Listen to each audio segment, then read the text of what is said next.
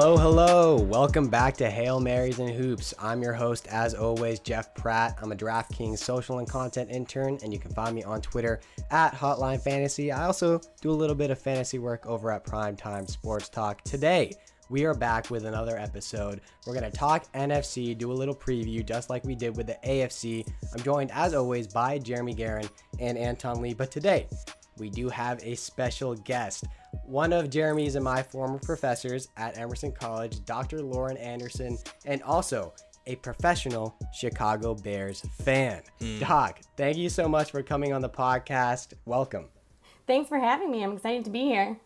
No problem. And we're going to throw it right to you, put you on the spot for the first question if you're ready. We have the same prompts as last time for our AFC episode, and we're just going to have a little bit of a discussion here. Which team will be the biggest surprise this season in this conference? You know I have to start this out by going with the Bears, but hear me out. She's lost credibility already. No, hear me out. Hear me out, okay? So first of all, the Bears and the Niners were the only two NFC teams to go 2-1 in preseason.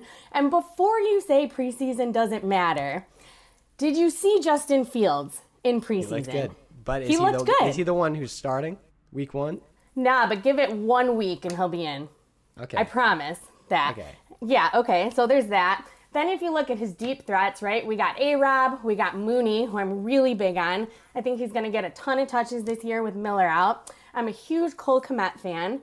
And if Cohen comes back halfway through the season, I think their offense is going to be really solid. Now, I know you're thinking that their O-line sucks. Because, let's be honest, as a Bears fan, their O-line has always sucked. But there's been huge changes in the past week or so with their O-line, and I have high hopes for the Bears this season.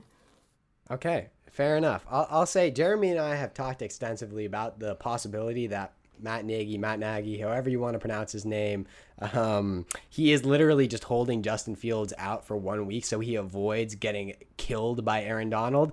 And I think when we talk about this, there's a very high percentage that we're just giving Matt Nagy too much credit.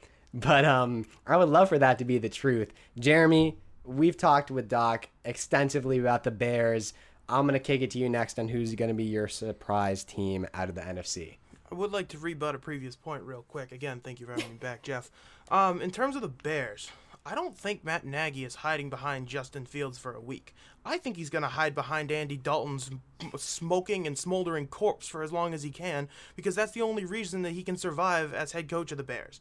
As soon as he puts in Justin Fields, and I know I've said this to you directly, Jeff, maybe a couple of days ago, actually, he is cooked. His entire fortune rides, and Ryan Pace, both of their job futures ride on the fact that you don't know what Justin Fields can be. Once you know what he is, once he's a known commodity, you can make a decision as to whether or not Matt Nagy and Ryan Pace deserve to keep their jobs, which is why I think they're going to try and hold him out for at least, I'd say, 3 to 4 weeks before they go to him, which, as if you're a Bears fan, I mean, that's just a kick kick right between the legs.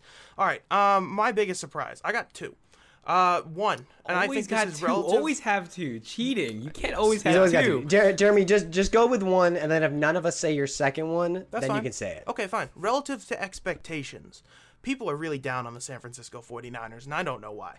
They are a loaded roster. They made the Super Bowl 2 years ago. They still have a loaded defensive line. They have my second favorite player in football in Fred Warner in the linebacking core. Their secondary is kind of weak. I know their safeties are decent. Their cornerbacks a little bit thin, especially after not re-signing Richard Sherman. And I know Ahkello Witherspoon just got traded to the Steelers, but he signed with the Seahawks in the offseason. I'm looking at this 49ers offense, and you get George Kittle back, hopefully, for as many games as you can get him back for. Deebo Samuel and Brandon Ayuk are weapons. I mean, they're not great in terms of fantasy-wise, but for Kyle Shanahan's system, they work really well. I think the Niners are going to capture that top wildcard spot in the NFC, and I know I'm foreshadowing slightly to when we give our picks for the playoff seedings, but I really like the 49ers this year. They are built the way Super Bowl teams are built, which is you win in the trenches and worry about the fringes later. They have a good offensive line and a good defensive line, and that is how you win titles. I know you've been banging this drum with the 49ers for a while now, and I have to say, I mean, the logic makes sense, right? They're 1 year removed from being in the Super Bowl and probably should have won the Super Bowl if Kyle Shanahan didn't do what Kyle Shanahan always does. in the Super Bowl, which is choke. Take a massive dribble down his leg. I agree. Well, I was just going to say choke and save him the embarrassment of your description, but that works as well. The logic makes sense. They got Jimmy Garoppolo, who, while we all know what Jimmy G is at this point, he's a system quarterback. He's perfect in Shanahan's system. We have no idea how Trey Lance is going to fit and when that QB change is going to go. I personally think that could definitely throw a wrench in the 49ers season. You know, that constant battle on a weekly basis, because we know that they're going to run some sort of committee out there. They're both going to see the field periodically in weeks. I'll let you answer this. How do you think that this quarterback competition will play out? Will Jimmy G get traded at any point during the season, and will it have an effect on the outcome of their year? Because Trey Lance is on his rookie deal, there's no need to trade him right now. In terms of, when I say he, I mean Jimmy Garoppolo, because the quarterback money eventually kind of evens out to where you don't have one of the most expensive quarterback rooms in the league, and you can keep Garoppolo around as sort of a caretaker. Garoppolo will get hurt at some point in the season. I don't say that wishing that on him. I say that from experience, knowing that Garoppolo has gotten hurt almost every season that he's been a pro. It's just a fact. He is going to miss a couple of games, and then Lance will step in. The one thing I don't like, and I don't think the Niners will do this, but if they do, it's a mistake. You should not make your team worse just to develop your quarterback. And I know that's been talked about a lot with the Patriots and Mac Jones, and this is not an AFC episode, but the Patriots and the 49ers rosters are similar in the sense that they're built to win now. The Niners even more so because they gave up a lot of draft capital to go and move up and get certain guys, especially moving up to number 3 to draft Lance. Okay, you don't have a lot of picks in the next couple of years. You got to win now. And I think the Niners are built for it. I don't want them to go sacrifice that and say, okay, you know, Trey Lance has the arm of a Patrick Mahomes almost, but he has the decision-making of a D2 quarterback, which is what he was. So you got to go and, I think, balance that, and I hope personally he does not see the field this year, because that means Jimmy Garoppolo is healthy, and that also means the Niners are winning, and I think that's what's going to happen. Yeah, it's interesting. I think a great example of what you said, which is don't develop or don't put your team at jeopardy this season by developing your quarterback, by throwing out a rookie quarterback.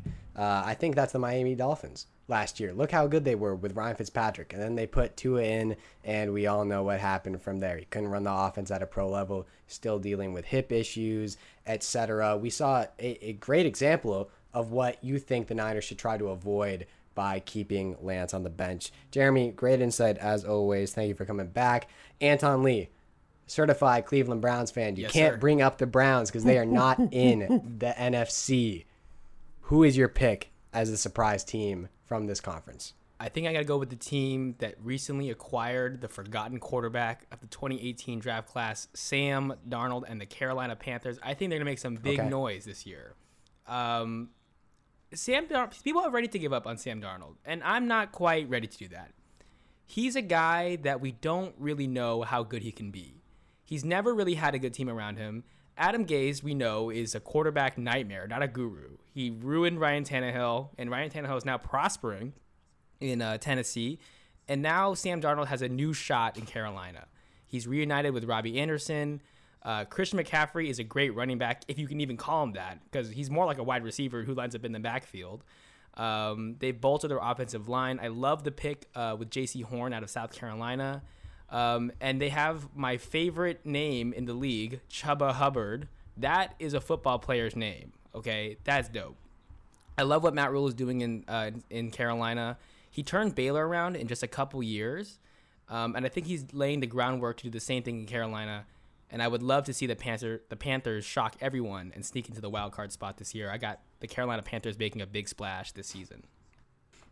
I like it. Just like Jeremy, I usually come prepared with 2 picks for everyone, and I had the Panthers as a backup in case mine was taken, and it wasn't.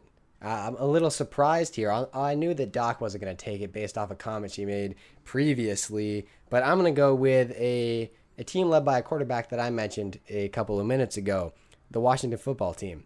Washington, they have a top 5 defense in the league. You know, Chase Young and company, they are scary.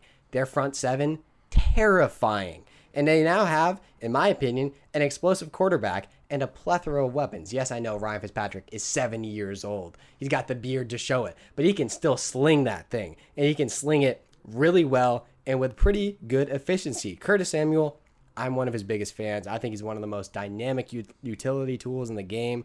Logan Thomas last year, after doing nothing for the majority of his career, emerged as a top 10 tight end in the game. We'll see if he can continue that level of production this year. I have my doubts with Samuel in there. But regardless, he should be a good weapon for Ryan Fitzpatrick. Terry McLaurin, he's one of the best deep threats in the game, and that is not justifying what he does on the field because he is turning into one of the most dynamic receivers in the league. Antonio Gibson, he looks prime for a breakout year. Gibson, last year coming out of the draft, people were confused about the pick because he didn't, what did he have, less than 100 total carries in college at Memphis, Jeremy? Something like that?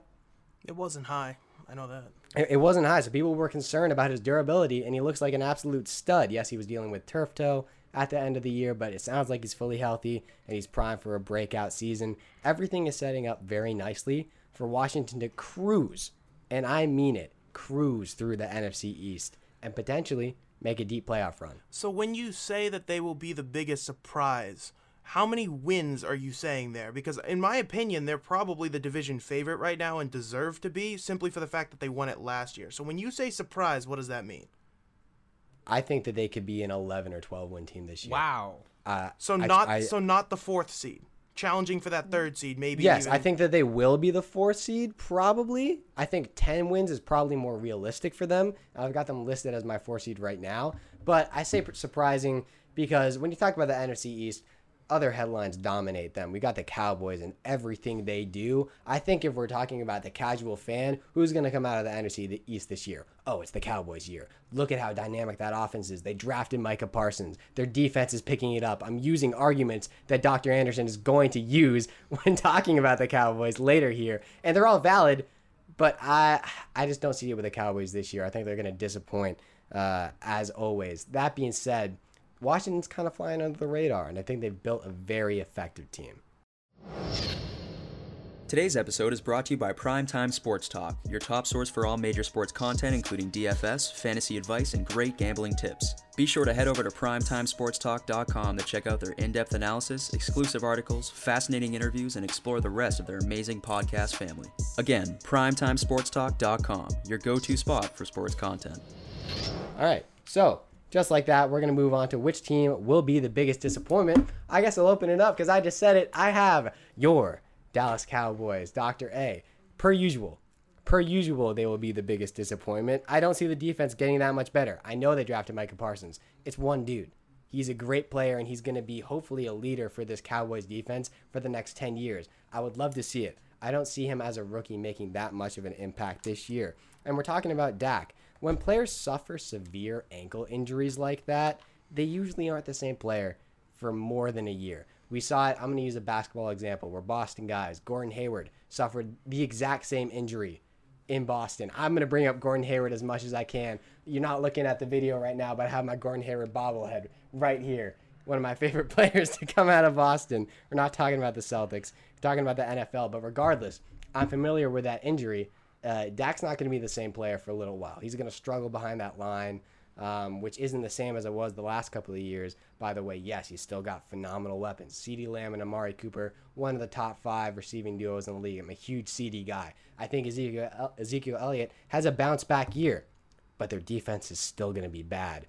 And that's the problem when you're lining up against a team like Washington in the same conference, who is elite, in my opinion, when we're talking about the NFC East on both sides of the ball. So I predict more disappointment for the Dallas Cowboys this season. We're going to kick it back in the opposite direction we talked about. So Jeremy, I think, wait, no, it's Anton. Yeah. I'll throw it to you next. Okay, so I'm going to hop on the Cowboys hate train, and I'm also going to say yeah. that they're going to be the biggest disappointment this year. Someone can tell me, what's up with Dak? I mean, what is competitive throwing, right?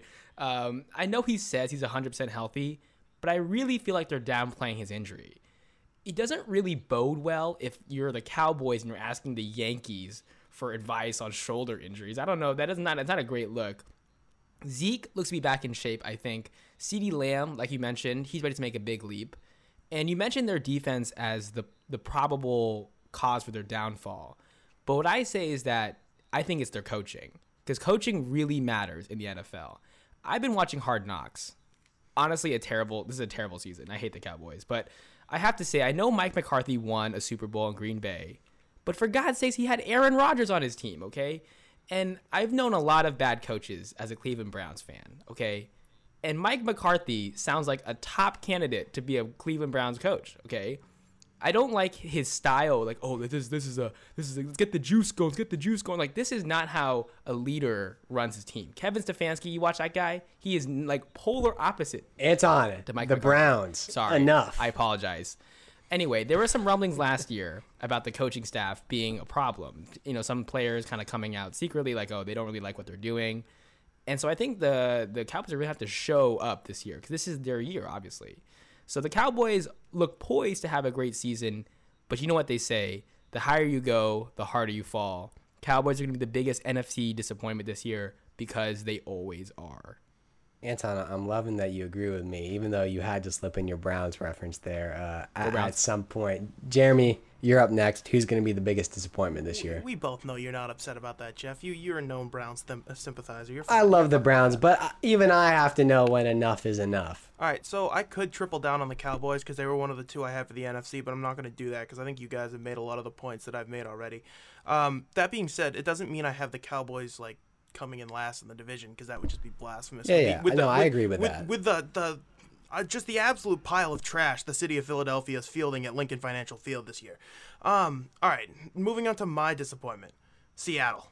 Okay, I understand that Dak and company will be disappointing, and the one thing that you can count on Seattle is their quarterback Russell Wilson. But who else do they have? I just looked at their depth chart. I have it up right now because I wanted to see. You have, Chris Carson, solid running back. No depth behind him. Rashad Penny, Alex Collins, Travis Homer. DK Metcalf, Tyler Lockett. Pretty solid. Your third and fourth receivers, D. Eskridge, the kid from Western Michigan, and Freddie Swain, sorry. Gerald Everett, maybe. Dwayne Brown is a solid left tackle. And Gabe Jackson was a decent pickup from Las Vegas. But their offensive line has historically just been awful. It's the reason that Wilson wanted to leave, in part, because he just wasn't getting protected. He was getting sacked all over the place. But what's even more scary is their defense. Carlos Dunlap is old.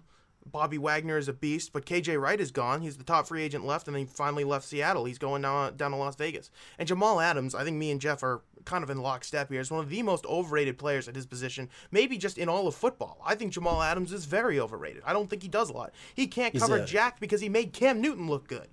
He's a phenomenal outside linebacker in the safety position. And I don't need that if I'm a GM. What's really screwed the Seahawks over the years is their bad drafting. Drafting Jordan Brooks in the first round 2 years ago, I believe it was now, absolutely god-awful pick because he has not shown any inkling of developing whatsoever. They keep having to throw first round, second round, third round picks out to go and trade for players like a Jamal Adams because their own system can't replenish that talent of that caliber of player when they leave and go sign a massive extension somewhere else. Seattle is now starting to look at the sunset of the Pete Carroll tenure as he looks and contemplates retirement, I would assume, in the next couple of years. You have Russell Wilson, who's 34. I think he's 34. He's up there. He's older than you would think. I think this is the year the wheels fall off the cart. I think Seattle is going to be bad. I don't see a whole lot of hope in the Pacific Northwest. Well, I'm not ready to say Seattle's going to be bad because I think that as long as Russell Wilson's leading this team, they're going to be in playoff contention. That's at least how I view it. I think that what certainly supports your argument is we saw the wheels start to fall off the cart last year in the second half of last season. Their defense was horrible for the first half of the year, but their offense was keeping them in contention. Russell Wilson was playing at an MVP-like level, and then he stopped playing at an MVP-like level, and they just completely fell off the face of the earth, and then they had a really disappointing early first-round exit. So I do have to say, Jeremy, I think there's a lot, again, supporting your argument for this. All right, Doc. We've been around the sun here, coming back, a lot of Cowboys trash talk. We'll let you make your rebuttal and also giving what you think will be the most disappointing team out of the NFC this year. I'm just going to say Dak to CeeDee Lamb all day this season. It's going to happen. He's going to be top in receiving yards. Just wait. Just wait for it. It's going to happen. I would love to see it. I didn't realize we started recording with Skip Bayless. What the heck happened here? You know what, Jeremy? Russell Wilson's 32, first of all, and that is not Still old for a quarterback. Okay. He doesn't play like it feels like he just came into the league. I mean, he's been there. He's been there for a while. What did he come in? 2012, I believe, was his rookie year. But it feels like he's been so young because he rushes the ball so effectively. You just forget how old he is. And the older you get, the more likelihood that you're going to get a pretty major injury that's going to sideline you for a while. And Wilson, as a running quarterback, has escaped most of those throughout his entire career. I don't think he's had a career-ending injury. But the more he starts to rush and the more he has to rely on that collapsing offensive line that looks like flypaper, I mean, it's just going to get really bad really fast. I don't know if calling him a rushing quarterback is fair because he has been effective throwing the football. I think dual threat. He is the preeminent mold for a rushing quarterback that can actually throw. Sure. All right. Fair enough. All right. Back to you, Doc, defending your Cowboys in a very Skip Bayless-esque take, and then who you think your most disappointing team is this year. You know what? You guys just wait. The Cowboys are going to do good things this season. I think How about them Cowboys? Okay, first of all, I hate the Cowboys. I'm not a Cowboys fan. I do think they need to improve massively in their defense, but there's just so many offensive weapons there. And with last season being so crazy with COVID, so many players being out, I just really think it's their time to shine. I really see Dak just blowing it out of the water this season. Fair enough. Who's going to be your biggest disappointment this year? Oh, my biggest disappointment this year is going to be the Saints. I mean, let's face it. They've made the playoffs the past 4 seasons. I'm a huge Drew Brees fan. Winston is just not the answer. Let's look at 2019 when he played for the Bucs, right? He became the first quarterback in NFL history to throw 30 touchdowns and 30 interceptions in the same season, right? I mean, he has the arm strength. There's no doubt about that. But you could have said the same for Cutler, right? Again, sorry, Bears reference, but you can have the deep field arm strength, but you have to have the accuracy with it. You got to be able to throw it to the right player. I'm sorry, you just do. And then if you look at all of the cuts the Saints had to make this season due to their salary cap issues, poor management, whatever you want to call it, Jeremy. On offense, they're missing so many key veterans. Let's see, we have Emmanuel Sanders. They had to get rid of both tight ends with Jared Cook and Josh Hill. On defense, they got rid of Jenkins. They got rid of Brown. Trey Hendrickson, who actually led the team in sacks last year, who I'm a huge fan of. I just think if you go position by position, there's not a single position that they've improved on over the offseason. And I just don't see any way that Winston can pull off a winning season with a far worse team around him than what Brees had. Would you agree that the Saints had the best roster in football last year? Top to bottom. Still had Brees, Kamara, Michael Thomas, Sanders. Also, Michael Thomas is on PUP list just to support your argument even more. I'd say the best offensive line in football last year. I think they still have the best offensive line in football this year. A loaded defense. It's hard to get better at any position when you were the best roster in football, which is what the Browns are this year, Anton. There you go. There's your Browns. There's your Browns reference. They are. But then Browns. The Saints just shit the bed in free agency and offseason and their salary cap issues. There's just no way of saying that better. I agree. I think that they will definitely be due for a regression. But I don't know if necessarily saying, like, when you're coming off the pedestal as the top roster in football, if you have a top 10 roster, Sean Payton should still. There's no excuse if Sean Payton goes 5-12, for instance. Like, that should not happen. Under no circumstances should that happen. If you're as gifted an offensive mind as Sean Payton is, with a loaded defense, with my third favorite player in football, Demario Davis, anchoring that linebacking core, because man, that dude is a beast, and I would have loved him on the Patriots. You should not go. You should be going 7-10, 8-9. I think that should be where the Saints are aiming for. But I agree. I see that, but I think that people just have such high expectations of the Saints. You can't argue with the great coaching, and they've been such a dominant team the past however many years that I see them being a huge disappointment. No, they're not going to go 5-12, but I see that more the 6-7 winning streak that that team's not used to. So my take on this is a little bit different from yours, Jeremy. When I was coming up with this question and considering the teams, the Saints jumped up, but I didn't consider them as one of the leaders to be a disappointment because my expectations just aren't that high for them this season. For me, a disappointment has to be a lot of hype surrounding this team, and why I think the Cowboys stand out is because there's always hype around the Dallas Cowboys. Their fans, I'll be a little nicer than that. They're a little unrealistic. Let's just say that. And their offense is incredible, but offense isn't the only, it's one side of the ball in football. But that being said, the Saints, I think we can all agree they're due for aggression. Jameis Winston, it'll be very interesting to see what he can do, because if he comes out there firing interceptions, Sean Payton will not keep him out on the field. This was a quarterback competition between him and Taysom Hill. He will throw Taysom Hill out there, and then those games will become unbearable to watch, because you just don't want to see Taysom Hill running the read option with Alvin Kamara for 80% of their snaps. But Saints fans are going to have to sit out there and do that. So they're crossing their fingers and hoping that the LASIK worked for Jameis Winston, that he knows how to tell the difference. I was looking to bring that up.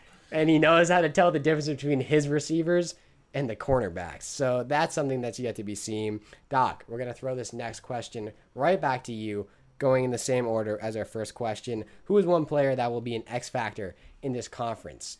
I'm guessing Dak might have come up for you in this list. Is he your X factor? No, actually not. This might surprise you. I stayed away from a Bears player, even though I'm really, really excited about Mooney. But yeah, I love Mooney too.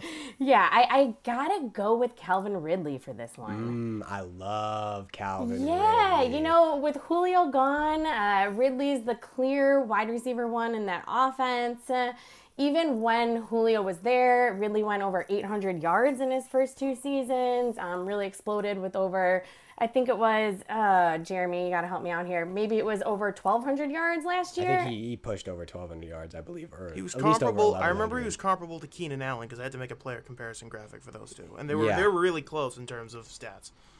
Yeah, and I know there's obviously a lot of hype surrounding rookie tight end Kyle Pitts. I love him too, but rookie tight ends just aren't known for big production. So I really see Ridley as the top target in Atlanta's offense this year. 1374 for yards for Ridley last year. There we go. Thanks. Yeah, I've been banging the Calvin Ridley overall wide receiver 1 in fantasy this year for the entire offseason. Jeremy knows this. I probably annoyed him with it, the amount of times I like to talk about it. But I love Calvin Ridley, and I think that Kyle Pitts, you raised a good point there. People who are hyping him up, yes, he's going to be good. He was the highest drafted tight end ever, but he is only going to help Calvin Ridley, because you got a guy in Russell Gage who pushed over 100 targets. Yes, you can look at those numbers and say, okay, well, he's going to distract defenses. No, he's not. He's not Julio Jones. You needed that big name. And Kyle Pitts is a freak of nature. He's going to be a beast in this league for years to come. I'm just not expecting him to jump out like a lot of people are and contend for that offensive rookie of the year status. I think he's only going to help Calvin Ridley emerge as one of the best 4 or 5 receivers in the game. So I love that pick. Jeremy, I'm throwing it to you next. Who is one player that's an X factor in this conference? One thing I would also note with the Falcons is the fact that they have their new the old Titans offensive coordinator, Arthur Smith in charge. And while he did pound the ball a lot with Derrick Henry during his time in Tennessee, I couldn't tell. I mean, Adam Humphries and Khalif Raymond may have seen the field sometimes, but it was mainly a 1 wide receiver set with a couple of tight ends. And if you want to put Hayden Hurst and Kyle Pitts on the field together, it could be very interesting for Ridley. Now, I didn't get to go over that second surprise for the team, so I'm going to go over all 3 of my picks very quickly for the X Factor. I chose 1 player, I chose 1 team, and I chose 1 coach, because I chose a player and a coach, last time. Player. Let's hear it. Matt Stafford. I don't understand the hype around him. I don't think Matt Stafford is that good, okay? He's not a top 10 quarterback right now. He's top 15, but he's been in Detroit. He's been stuck in Detroit for so many years. It clouded my judgment of him. But it doesn't matter. It doesn't matter, Anton, because guess what? The Rams don't have a running back. Again, shocking. He gets out of Detroit where he didn't have a running back. He had that record for most consecutive games without a 100-yard rusher, only to bump into whatever a Darrell Henderson is sitting out there in L.A. Now you go and look, and you have still not really a great offensive line. The Lions had a better offensive line than the Rams do now. Stafford is always hurt. He's going to be relying on that defense a lot. If the Rams want to contend, and believe me, in terms of all teams, they are the most in the win now mode, because they don't have another first-round pick until I'm friggin' filing for AARP. That's how long it is until they have another first-round pick. They need to win now. They have no choice. They have a lot of big contracts hooked up with Ramsey, hooked up with Donald, Robert Woods, Cooper Kupp, all signed big extensions. You have got to win if you're in LA. My team, the Saints. The reason I say the Saints, look at their schedule. I don't think they're going to be challenging for a playoff spot, but I'll be damned if they don't have a really good chance to pick off some of these games from some of these good teams. I'm looking at their schedule right now. They face Green Bay, the Patriots, Seattle, Washington, Tampa twice, Buffalo on Thanksgiving night, which is going to be a very good game, Miami on, I think, like a Tuesday night football game or something like that after Christmas, and the Cowboys as well. Those are all games where you could conceivably be taking games off of a playoff contender or somebody who's actually aiming to get to the playoffs. Could be very interesting. And finally, my coach, Matt LaFleur. Dude, you are part of the reason that Aaron Rodgers wanted out of Green Bay in the offseason. Dude, you have got to hold it together. You've got to figure out a way to Steve Kerr this locker room to get this collection of personalities and egos all the way to the finish line if you hope to compete in the NFC. You have the best winning percentage of any active head coach, which I learned last night. Matt LaFleur, of all people. You have got to figure out a way to keep Rodgers happy because Jordan Love ain't it. And the only way that you are going to have sustained success for the next couple of years is if number 12 is still in their center. And he wants to leave right now. Figure it out, Matt. I hope you don't, but figure it out if you hope to keep it. If you hope to keep your job, because I think when it comes down to the offseason, something tells me Rodgers is going to go to Gutekunst and all these guys in the Packers organization and say, "Hey, fire the GM, fire the head coach, and I'll stay." And they might do that because it's Aaron Rodgers. Or Rodgers could just stop being a little crybaby. I mean, there's that too. That's or they just could not just sign happening. Clay. You know that. They could just sign Clay Matthews, and he'd be really happy about that. I'm pretty sure. It's a good point. Sure. All right. Anton, thank you for jumping in and your contribution. I'll kick it to you next. Jeremy, I think you made some great points. I'll talk about them when I go. But Okay, Anton, so go for it. I'm going to go first by reading two stat lines, okay, from two different players in their first 5 years in the league. 20,618 passing yards, 138 touchdowns, 100 interceptions, 85.9 quarterback rating. Second player, 19,737 yards, 121 touchdowns, 88 interceptions, with a quarterback rating of 86.9. The first was Peyton Manning. Boom! Second, I don't know who the second one is. Wow. the second is Mitch Jameis Trubisky. Winston. Jameis Winston is my X factor for this year. I know the jokes. Yeah, I know the memes are sure. real. The eating the W, the off-season workouts. Okay, I get it. Okay, he's kind of a joke. But the truth is, Jameis Winston, and this is a hot take, Jameis Winston is probably more talented than Drew Brees. He has a bigger arm. He's a bigger guy. He can get around and move out of the pocket, okay? Sean Payton last year had to put Drew Brees out there because of what he meant to that team, what he meant to the organization, and what he meant to that city. But he didn't really want to. There were some times last year where Drew Brees I'd agree with could that. not really make that 10-yard out throw. He just couldn't do it. And so Okay, wasn't he also 42 years old? Exactly. No, but I That- agree, that- that doesn't matter. I'm with Anton on this. He's right. Thank I you. think Peyton, if Peyton had a choice, he would have played Jameis in some of those situations. Okay, But Brees' so- track record yeah. merited that you couldn't do Yeah. that. Exactly, Keep going, right? So keep he going. didn't really want to play Drew Brees, and he had to coach with one arm behind his back, and they still made it all the way to the divisional round, okay? And here's the thing. People forget, he revitalized Drew Brees' career, right? And I think he can do the same thing with Jameis, who still has that first-round talent. Jameis has looked pretty good this offseason, right? 9 for 10 was 136 yards. That Callaway kid looks pretty good.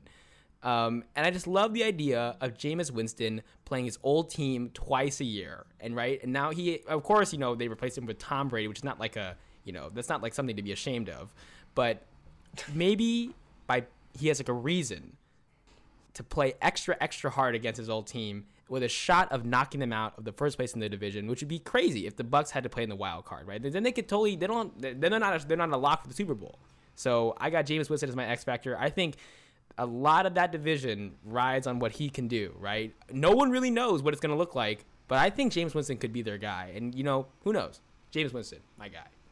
All right. How many interceptions do you think he's going to get this year? Listen, obviously he can't have the 30 for 30, okay? If he has fewer than 15, the Saints are making the playoffs. I'll tell you that. I would completely agree. Okay, 15. Okay, it's either they're making the playoffs or he was pulled halfway through the season. It's one or the other. But I feel like I don't Jameis think Winston, I don't think you can start Taysom Hill in a full-time role. No way. He's No not way that- you I can. think You're not that guy. He's not that I guy. think Sean Payton will, to prove a point if he No. has to. Also, Anton, That's let me like say Bill this. starting Newton week Don't after let week.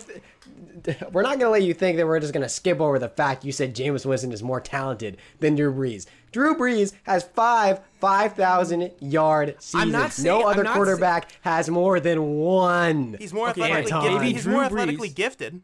Yes, that's what I'm saying. He's more athletic. Drew Brees. I don't think so. is limited. Have you Drew Brees seen is- what shape? is. Have you seen what shape Jameis Winston is in? Okay, Jameis. Okay, listen. Drew Brees could not make the downfield. He could not just launch the ball downfield. He couldn't. He can't make Okay, a deep right ball. He didn't now have that we have arm. a conversation. He didn't have Is that that what arm. you're saying right now?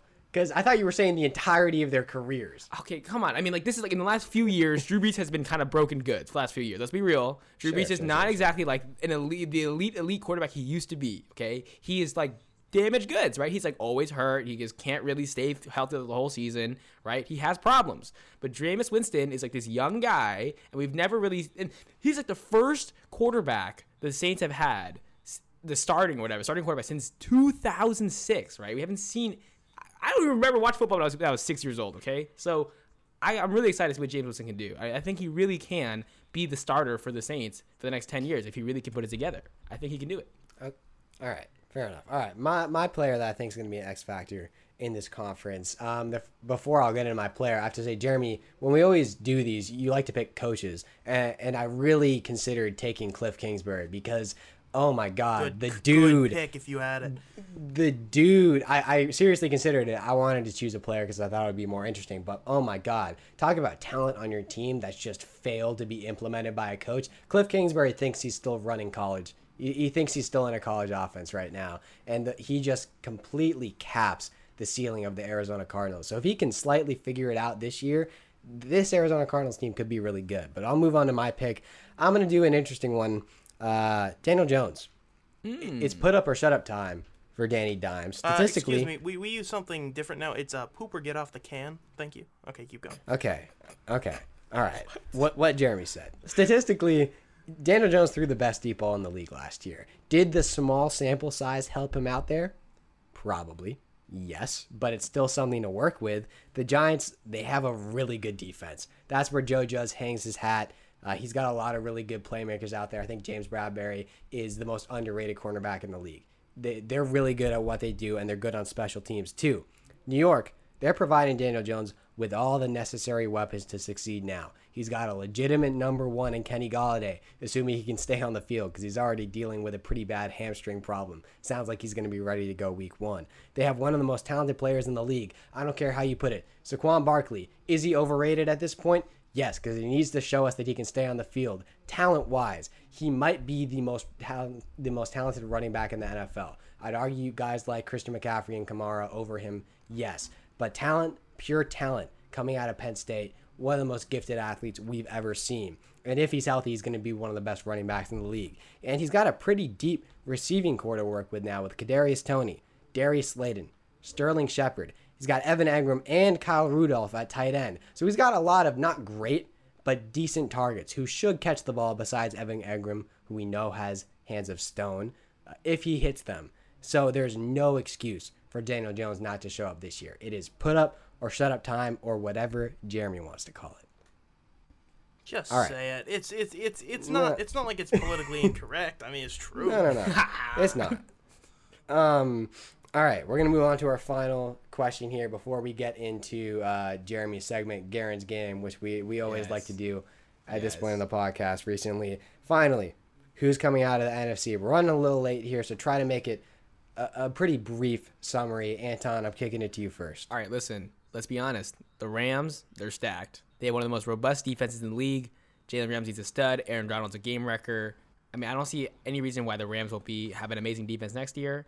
They have Matthew Stafford, right? I mean, he is, let's be honest, he's Kevin Garnett of the NFL. He's been buried in Detroit for all these years. They're the only reason they've ever been relevant. Everyone has always wondered, how good is this guy, right? And he has said himself he wants to play in the big game when everyone is watching. And the truth is he hasn't had those opportunities. We've never seen Matthew Stafford at his strongest, and we're going to this year with him in the Sean McVay offense. If there's anyone who could topple the Packers and the Bucks, it's Matthew Stafford and the juggernaut. That juggernaut of a defense. The Rams are coming out of the NFC. You know, I'm just going to chime in right here because I had the Rams as my pick too. Okay. And I also have the Rams as my pick. Oh, So we're all check it three out. going with the Rams. You know, look at what they did with Goff last year, who is arguably the worst quarterback in the NFC God, West. he's horrible. Exactly. So now you're talking about putting Stafford in this offense. He has these huge offensive weapons. I mean, we're looking at Cooper Kupp. We're looking at Robert Woods. I'm also, on the defensive side of the ball, I'm a huge Leonard Floyd fan, obviously. I think the signing of Sony Michel was huge. Obviously, it's terrible that Cam Akers got hurt and will probably be out the whole season. But I just really see with Stafford having all of this around him. I mean, yeah, he's played for the Lions, one of the worst teams in the NFL, the first team to go 0-16 in NFL history. I mean, come on. So I'm excited to see what he does on the Rams, and I really think that they're going to make it to the top this year. Yeah, you know, I've been picking the Rams to come out of the NFC ever since they made the Matthew Stafford trade. They have a truly elite defense. Aaron Donald, when it's all said and done, he's going to be considered one of the best defensive players to ever do it. He's the scariest guy in the NFL, and I will argue that with anyone. And they have something that neither of you guys mentioned, one of my favorite receiving duos in the NFL. Bobby Trees, Robert Wood, and Cooper Kupp. These guys are both really underrated. I think you can argue that they're both elite at what they do when they're healthy. Yes, they lost Cam Akers, and I think that certainly hurt their chances because Darrell Henderson, as Jeremy said, what is a Darrell Henderson? He is an unproven back, but he showed flashes of talent before Cam Akers took over that backfield due to an injury. And I saw Jeremy laughing when, Doc, you brought up Sony Michel, because we all joke about Sony Michel here in New England. He shocks and he blows, Mike. He shocks. But the facts are, he was having a really good preseason.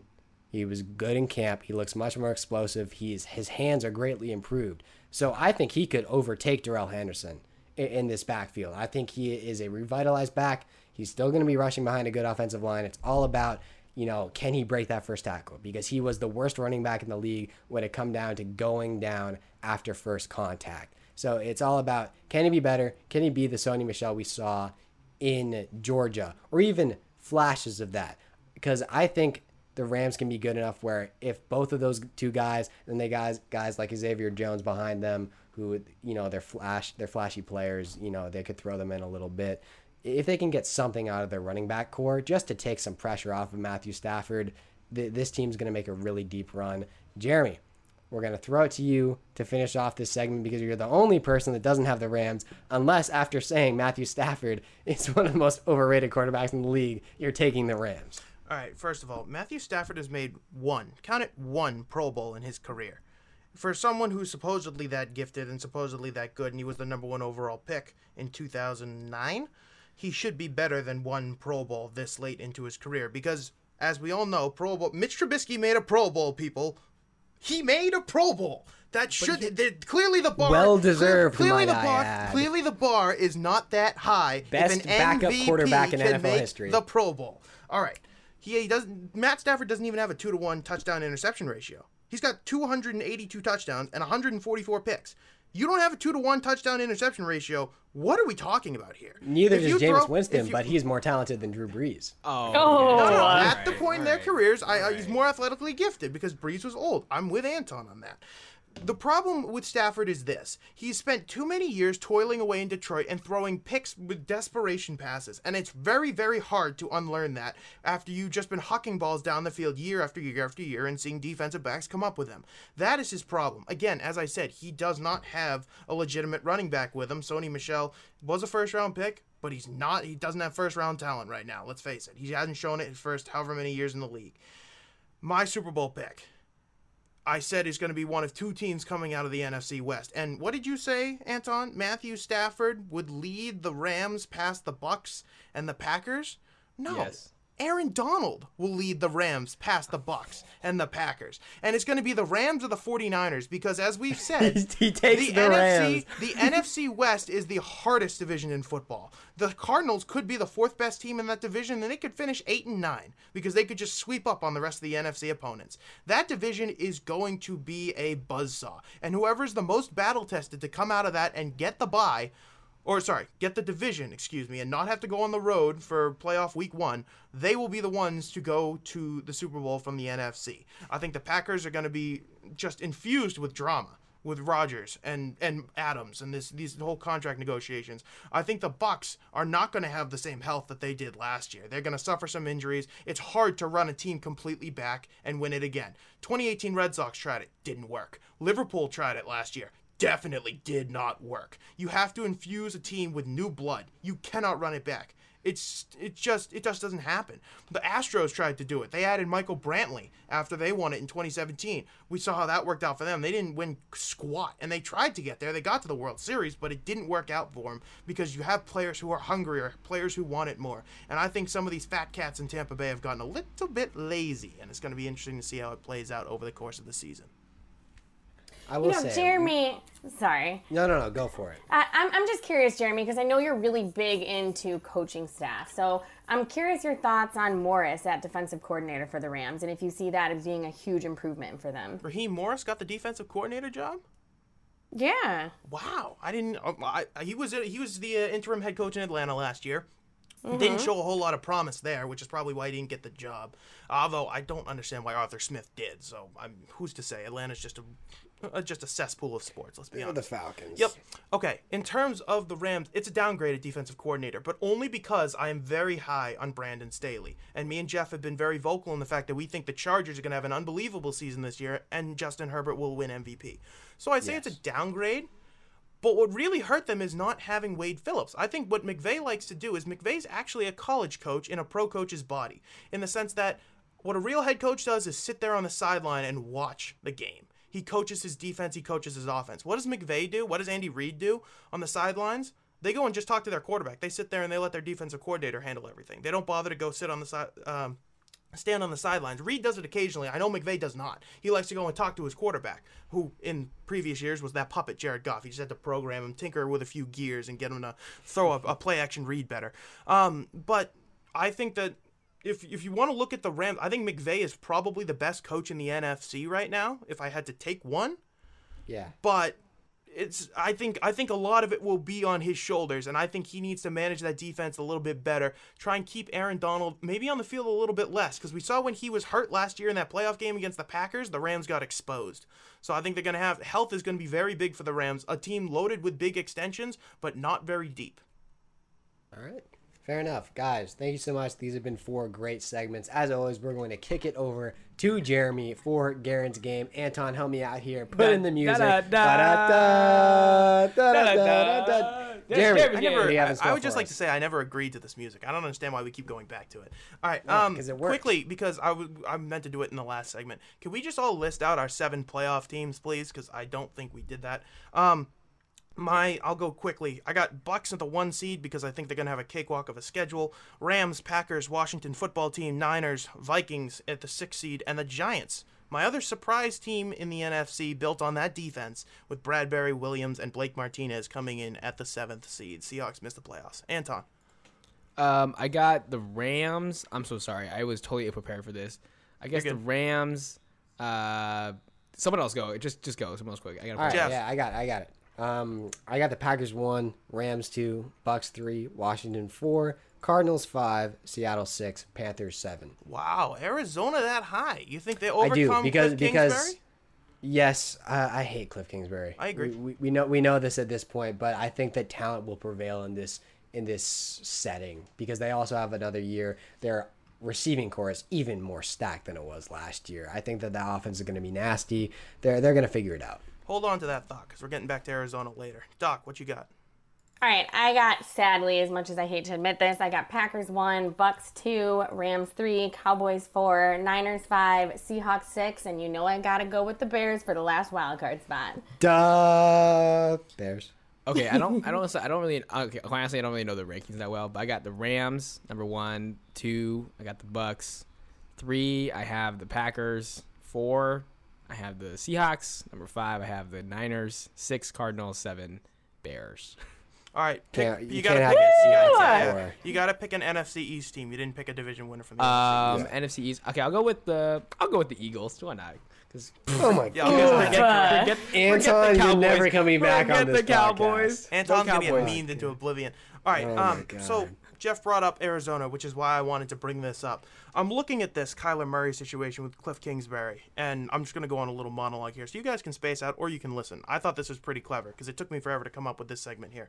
I think Kyler Murray could demand a trade after next year. If Cliff Kingsbury continues to suck and they don't fire him and or they don't show the necessary improvement that they need, Kyler Murray could demand a trade before he gets that big extension that he needs as the number one pick from just a couple of years ago.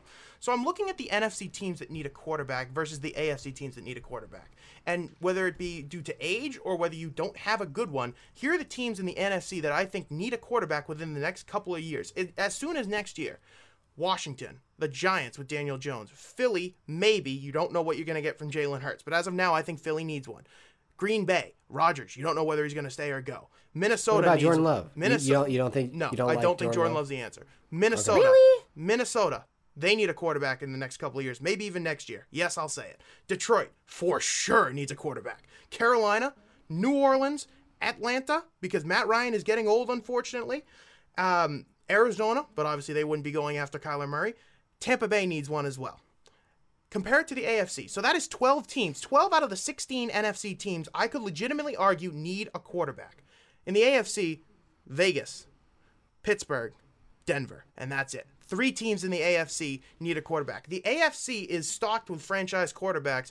They will be fine for the next couple of years. Whereas the real meat, the big hard parts of the schedule used to be the NFC was a buzzsaw, the AFC was the Patriots, and whoever came to face the Patriots. That's what it always used to be for years. It has now switched. The AFC is the hard division. The NFC is the almost cakewalk. It's there for the taking. Within the next 5 years, all 12 of those teams could have different franchise quarterbacks at the helm. So I ask you, this is why I bring this up. What team will be the NFC's perennial powerhouse within 5 years? I'll give it the 5-year benchmark. And I know for the AFC portion, we talked about whether you want it to be Tennessee, Jacksonville, or New England. I'm going to say who is going to be that power in the NFC. And I'm going to start to give you guys time to think about this. So my pick is Washington, and here's why. They have a lot of money still in the coffers to dole out in big extensions. And while I'm not happy that that would mean success for Daniel Snyder, hopefully in 5 years he sells the team and we can be happy about that. Fitzmagic, not too bad of a long-term contract. You can get out from it. I think Green Bay is going to have trouble unloading Rodgers' full contract, and we'll have to still pay that for a couple of years. I think that their weapons are pretty solid with Samuel and McLaurin. Hopefully you can extend one of them. The other one can walk in free agency come 5 years from now. Their offensive line, sneaky, I think could be a top 5 unit this year. Which is why people are so high on Antonio Gibson, I finally figured out. It's because that offensive line is very good with Brandon Scherf and Morgan Moses. You look at that defense, it speaks for itself. I mean, if Cameron Curl's a starting safety, he's a 7th-round pick from last year, and he's dynamite. You have pretty good cornerback depth sitting there with Kendall Fuller, I believe, as your centerpiece. You have, obviously, Chase Young in that front 7. I know Ryan Kerrigan's now with the Eagles, which is going to look really weird considering he spent like 12 years with Washington. But I think that they will be, fast forward 5 years from now, there will be a power vacuum in the NFC at some point. And I think Washington will be the one to take control of it and be winning that NFC East, which has never been won back-to-back times in the last 15 years. There have not been back-to-back NFC champions. I think it starts this year where Washington wins it again. They might give it up next year, and then they'll be back for a couple more. Because I think they will be very, very good in the years to come. Jeff, I'm going to lead with you on this one. Okay, so this is the team that over the next 5 years will establish themselves. In 5 years, you will look at this team and say, "Wow, you know they were on the cusp of it maybe 3 years ago. They got there last year, and now this year and on, they'll just be sort of what the Seahawks are. Let's put it. I think that's a good benchmark. They may not be going to the Super Bowl every year. Perennial playoff contender. You always know that they're going to be competing down the stretch. What team you take? Okay, so I've got 2 teams. They're kind of opposites because I think one of them could hit that benchmark sooner rather than later, and that is the Rams if Matthew Stafford can stay healthy because they're a young team. They've got their players locked up long term, and if Stafford can stay healthy with Sean McVay running that team, I think that they could be a perennial contender. The other team I have in 5 years, just looking at the young pieces they have and hoping they can figure it out. As much as we've hated on them in this podcast, I'm going with the Dallas Cowboys because they've got their quarterback for the future locked up. Zeke is still younger. They'll have another guy in there by then. Tony Pollard might even be a franchise running back at that point. But, CeeDee Lamb, he's going to be one of the best receivers, one of the best 3 receivers in the league at that point. Amari Cooper's going to be gone. That's fine. They'll cycle in another talented player in that position. The defense, hopefully they continue to build out around Micah Parsons. I just think that you look at the checkbook that Jerry Jones is working with in Dallas, and the fact that he's unafraid to make big moves. Yes, while that has backfired in the past, I think if they stay the course with Dak, they stay the course with CeeDee Lamb, and they continue to build out that defense, rebuild that offensive line, I think the Cowboys could be that pick. Okay, so for age reference, the Rams, the 6th youngest team in football with an average age of 25 and a half. Yep. The Cowboys, the 9th youngest team at 25.6. You go all the way down to the end. The Bucks at 30, Texans the 31st oldest team, and the Bears 32nd. They're the oldest team in football with an average age of 27 even. Oh God. Anton, Okay. What is your pick for the sort of dynasty in the making? Fast forward 5 years from now in the NFC. As much as I hate to say it, I really think it's the Niners, because I think they have a great coach in Kyle Shanahan. He's one of the most creative guys I've ever seen with like his run schemes, and I don't know. Just don't put him in the Super Bowl. Exactly, right? But I feel like if we're talking about not necessarily winning Super Bowls, but just, being a really strong team and being contentious for however long, I think the Niners are poised to do that. They have Trey Lance, who I think is an excellent quarterback. I think the new wave for quarterbacks is just being really talented. You don't necessarily have to be like pro ready, but if you can have a lot of tools in your tool belt, then some smart coach can figure it out for you. And Kyle Shanahan's the perfect guy to do that.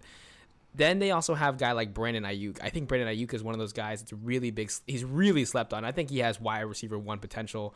And I just like what they're doing in San Francisco. I'm not a huge Niners fan because my friends are insufferable. Okay, but I gotta be honest. I think the Niners are a team that can really. They'll be around. They'll always be around, and I think they're gonna be set up for the future. All right, Doc. I'm gonna flip it to you if you want to answer this question. It's your call. What team will be the Seahawks? And that was my comparison. I think it's fair. Making the playoffs consistently might not be winning the Super Bowl or even in the NFC title game, but they're always going to be good for a good playoff run.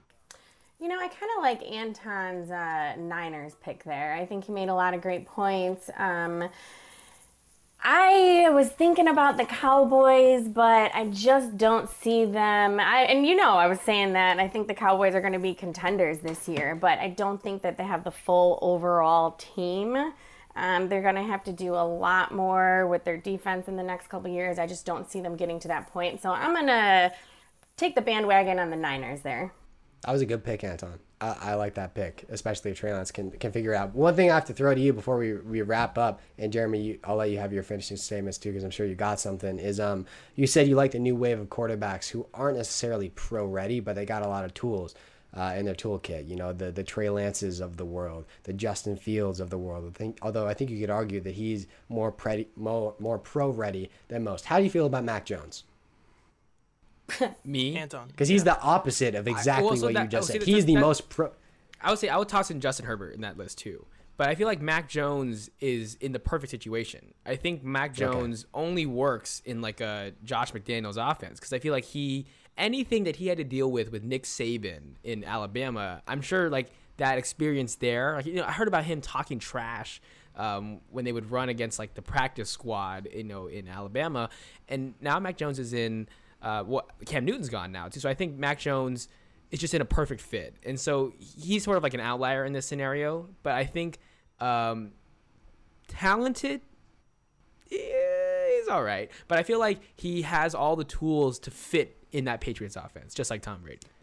All right, that's fair. I would say that, while Trey Lance is going to be a good quarterback, assuming he can figure out the game and figure out how to read defenses effectively, I think that Kyle Shanahan, to an extent, wanted Mac Jones. I think that the front office pretty much told him you need to take Trey Lance because they didn't feel like Mac Jones was worthy of being the number 3 overall pick. I think he would have been the perfect fit because we know Shanahan likes to control his quarterbacks like a puppet, as Jeremy was saying, like he's done in the past. And Mac Jones, while he wouldn't be controlling him like a puppet, he's a rookie quarterback that he can mold to his liking, whereas Trey Lance, you've got to get him ready first, and then you can figure out what to do with him. He's more like a Deshaun Watson in terms of the tools that he has, but he's got to figure out the game first. So I just wanted to throw that to you. Jeremy, do you got anything to finish up for Garen's game? Yeah, I'm just going to build on what Anton said about the quarterback position and the current age of the quarterback position.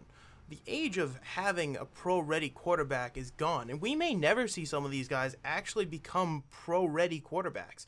I would argue right now that Jared Goff has not become a pro-ready quarterback. He was drafted in 2016.